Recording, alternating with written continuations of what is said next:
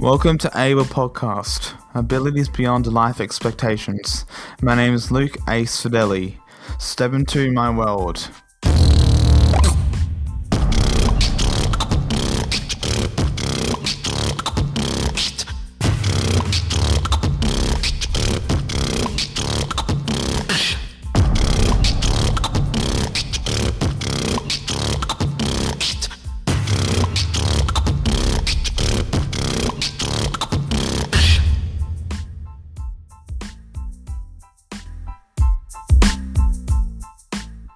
Welcome back to ABLE Podcast, and today we've got Jess Van Zel from Melbourne. Jess had melanoma at age 21 and as a result lost an eye, but that's not stopping her from living her life, her best life. I'm also joined by a special guest, a co-host and a mentor, Dave. Hey folks, how you doing? So Jess, welcome to the show.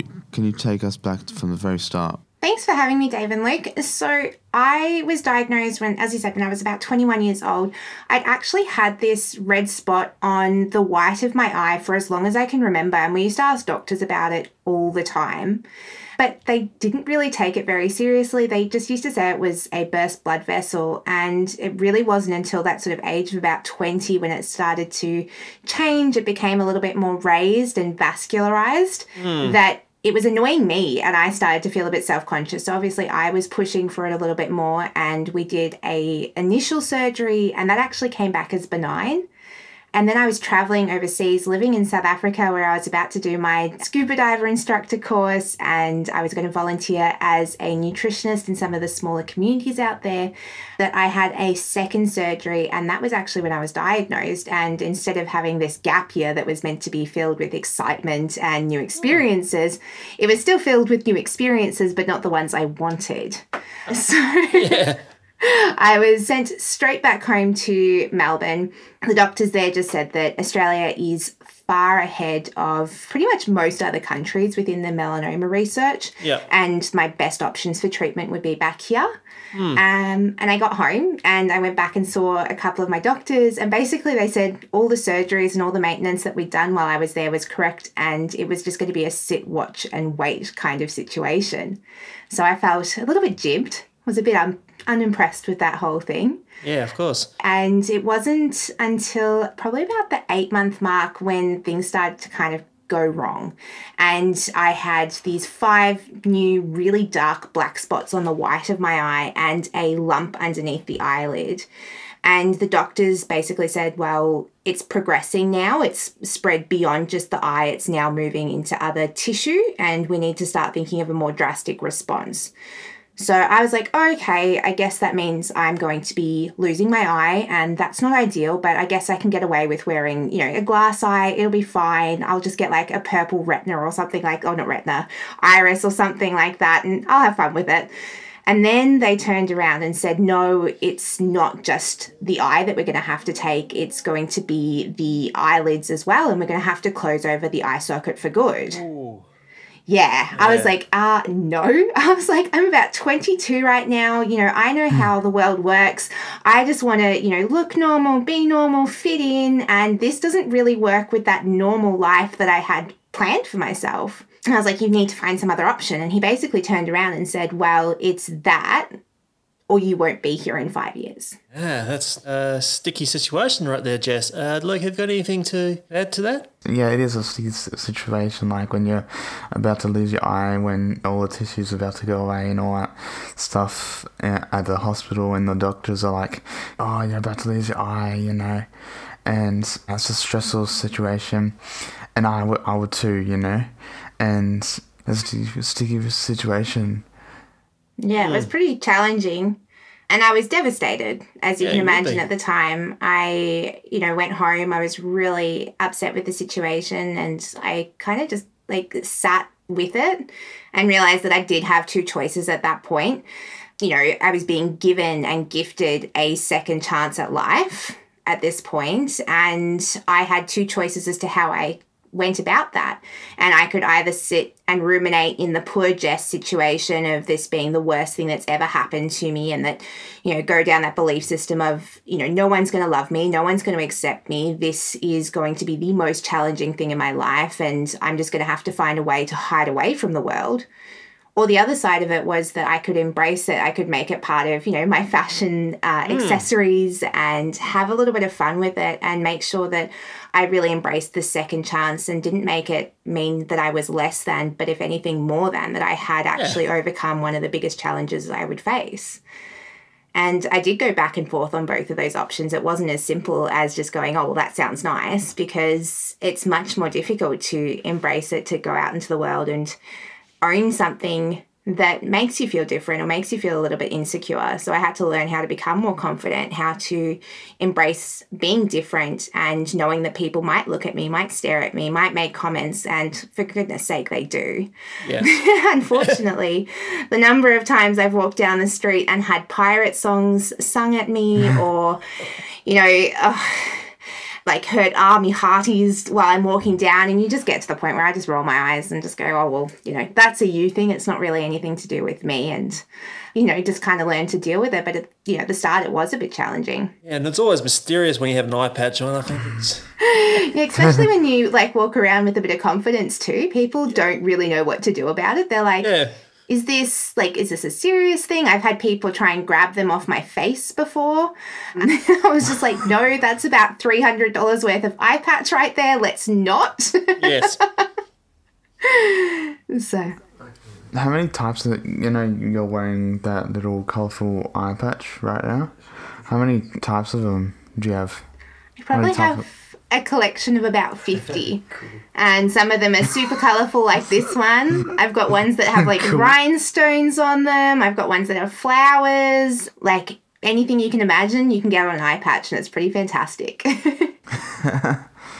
And as we joked before we came onto air, we were also mentioning about we're in Perth, you're in Melbourne, and we've got a bit of a mask mandate. I just imagine you got a matching mask and... Oh, absolutely.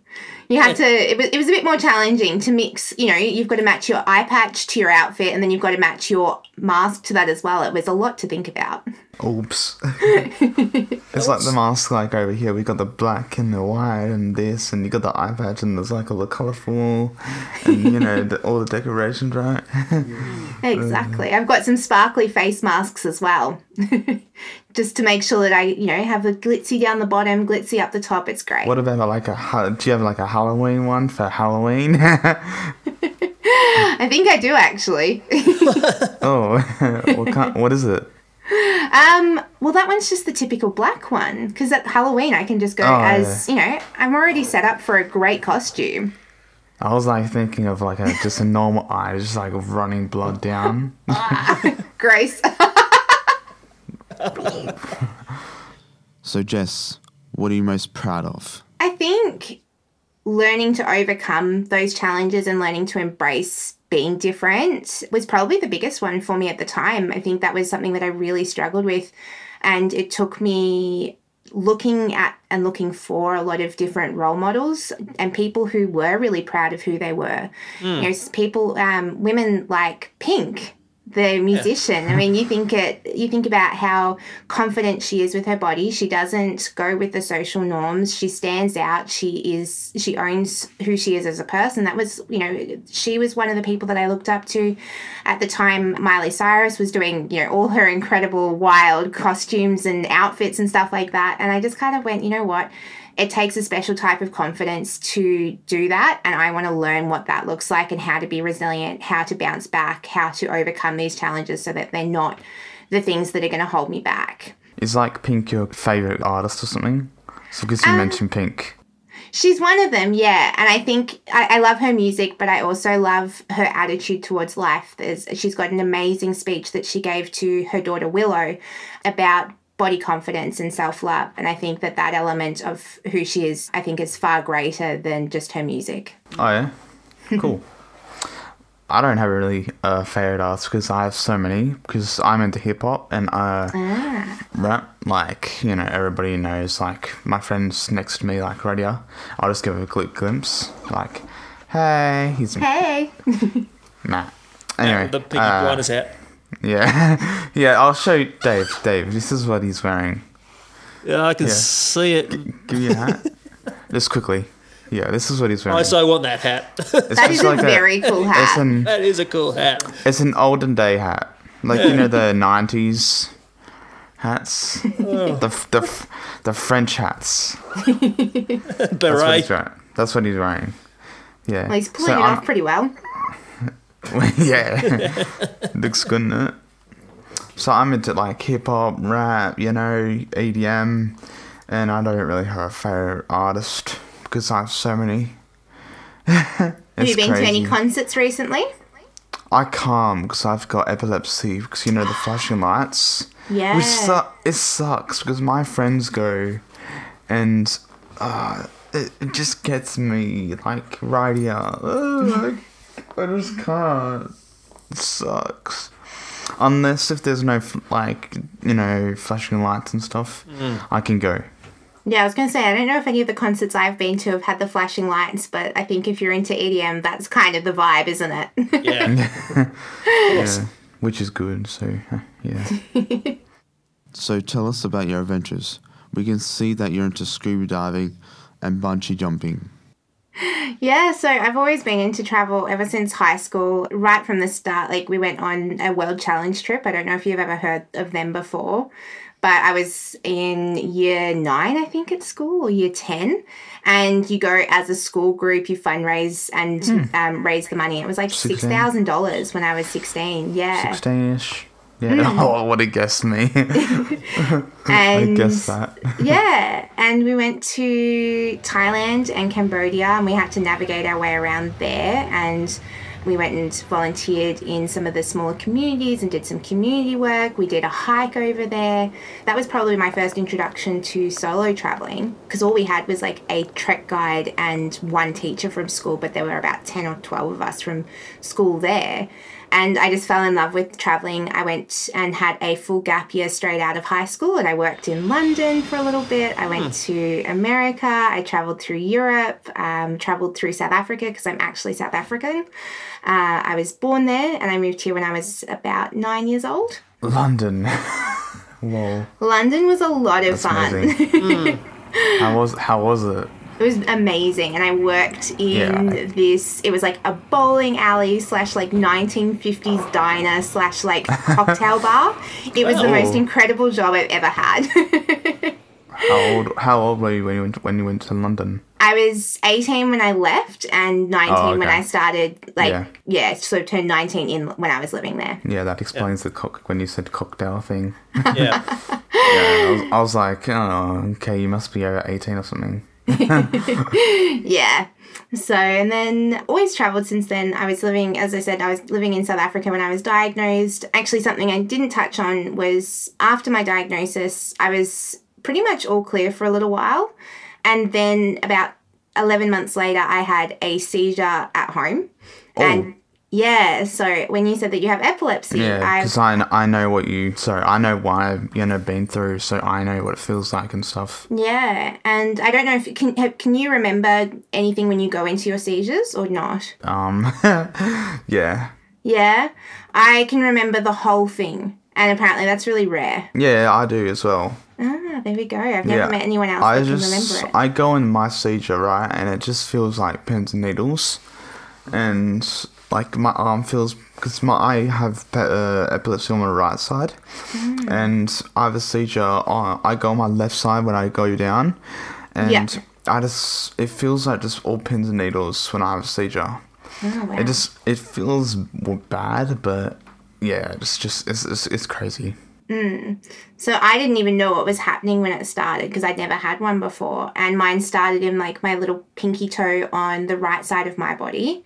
And my right side was just kind of like twitching, and then it moved up to my foot and then up through my calf, and then all of a sudden after my calf it was like this full electric shock throughout my body. What? Yeah, it Oh, was the that's- weirdest thing. I that's cr- still remember thinking... That's crazy. You know, I thought I was having like a stroke or a heart attack because that was the only thing I could think of at the time. It was definitely not something that I thought would happen, was the seizures. Yeah. And then they took me in, obviously did, because it was my first seizure, we did multiple Yeah. scans. So we did an MRI and a CT scan. And that was actually when I was told that I had stage 4 melanoma and it spread to the brain. So I had I think it was about 8 tumours on the brain. And then I had to go and do brain surgery, which left me having to relearn how to walk at the age of 23. And I have to also go on to a treatment that wasn't covered by the PBS, which is the Pharmaceutical Benefits Scheme in Australia, which covers a lot of medications. So we had to find about $120,000 to cover this treatment that may or may not have saved my life. And we fundraised all of that as well. But to loop in with that, and the reason I sort of went on that little tangent is 2 years after learning how to walk and taking my first steps as an adult, I went and did the Kokoda track with my fiance. So we did that, which is about 96 kilometers. It's one of the hardest hikes in the world. And it was an absolutely incredible experience.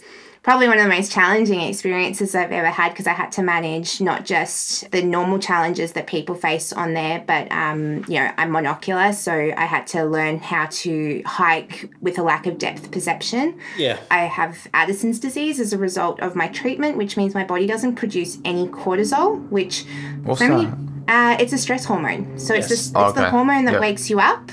And throughout the day, so you start off with like really high levels of cortisol and then you drop off as you go down. And when your body's in a lot of stress, so if you're really sick, if you're doing a lot of exercise and stuff like that, naturally most people's bodies will produce more cortisol. My body doesn't do any of that. So I had to manage my own levels of cortisol and work out how much extra of my medications to take so that I didn't end up with low cortisol, which means I can actually go into a coma. So that was an extra stress as well. And then, you know, just dehydration, hot weather, and everything else that goes along with the whole trip. So getting to the end of that was absolutely incredible and probably one of my favourite trips as well. Good on you. I mean, I would love to do the Kokoda track. I've personally gone when I've done pilgrimage over to Gallipoli, but I think the Oh, Kokoda wow. track's right on the bucket list. And that is what have I heard and read about, that is quite a challenge just for an able-bodied person. So, my hat goes off to you, Jess, for completing it. Thank you. It was absolutely incredible. And if you want to do it, I highly recommend, obviously, once the borders are open and we're free to travel again. But it was the most beautiful experience Yeah. on so many different levels. I will struggle. Trust me, I struggled too. You can do it, Luke. You can do it. Just hiking. One leg, two leg, three. You know. Just get someone else to carry your backpack and you'll be fine. Yeah. Get on their backs. Yeah, exactly. I'm doing it, but I'm not. I'll get on Matt's back. Matt's back. Matt looks like a good Sherpa.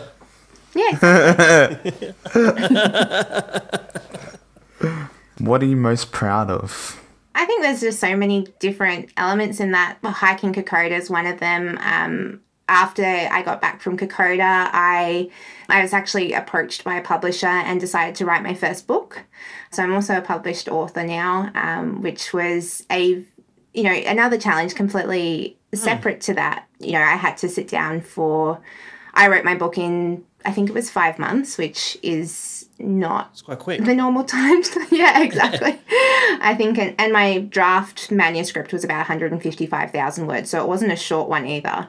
And going through that was absolutely beautiful and probably another thing that I would say, different challenge and something that I'm also really proud of. But mostly I'm just really proud of the person that I've continued to grow to become, the person that I am today. And I know for a fact, without all of the challenges that I faced and overcome, I wouldn't be the woman that I am today. Wow. We'll make sure that you get a link to the book in our episode notes too. So Thank you.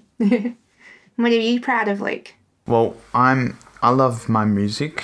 I'm a producer, and so I make music, right? As a producer that just randomly saw one of my songs on, this is just totally different, concept to this. And he just saw one of my songs and he just wanted to say to me he DM'd me and he said, "Oh, I loved your song, right, blah blah." He just sent his new album cover to me, post it to me, so I'm waiting for it. So yeah, I'm proud of that. Oh, that's so cool. Right now, and I'm just like working with new artists and stuff. That's awesome. So, yeah. I'll have to listen to some of your music after this. Yeah. Yeah. Well, actually, the background music that we put on this podcast actually is my music and produced by Luke. That's so cool. Yeah, it's just like a little melody thing because we have a time limit thing. Yeah. There's, no beat and stuff. Don't say just. I'm sure it's something It's really far good. bigger than most people can do. Definitely more musical talent than I've got. I always take my hat off to anyone who has musical talent. In year 7, I played the clarinet for 3 weeks and then was told by the teacher that it was probably best for both me and him if I stopped. So, Yes. Well, we can let you go, Jess. Where else can we find you? yeah, I am pretty active on Instagram. It's probably my favourite social media platform, and it really is just my name, at Jess Van Ziel, Zeil, because apparently that's not the way that we normally want to spell it.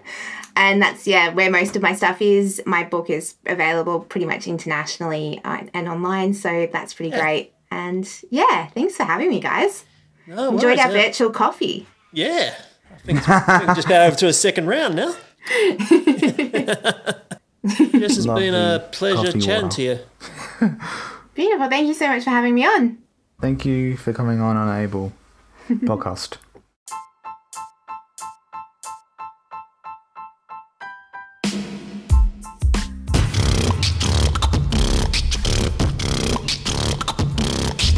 Another Podcasts West production.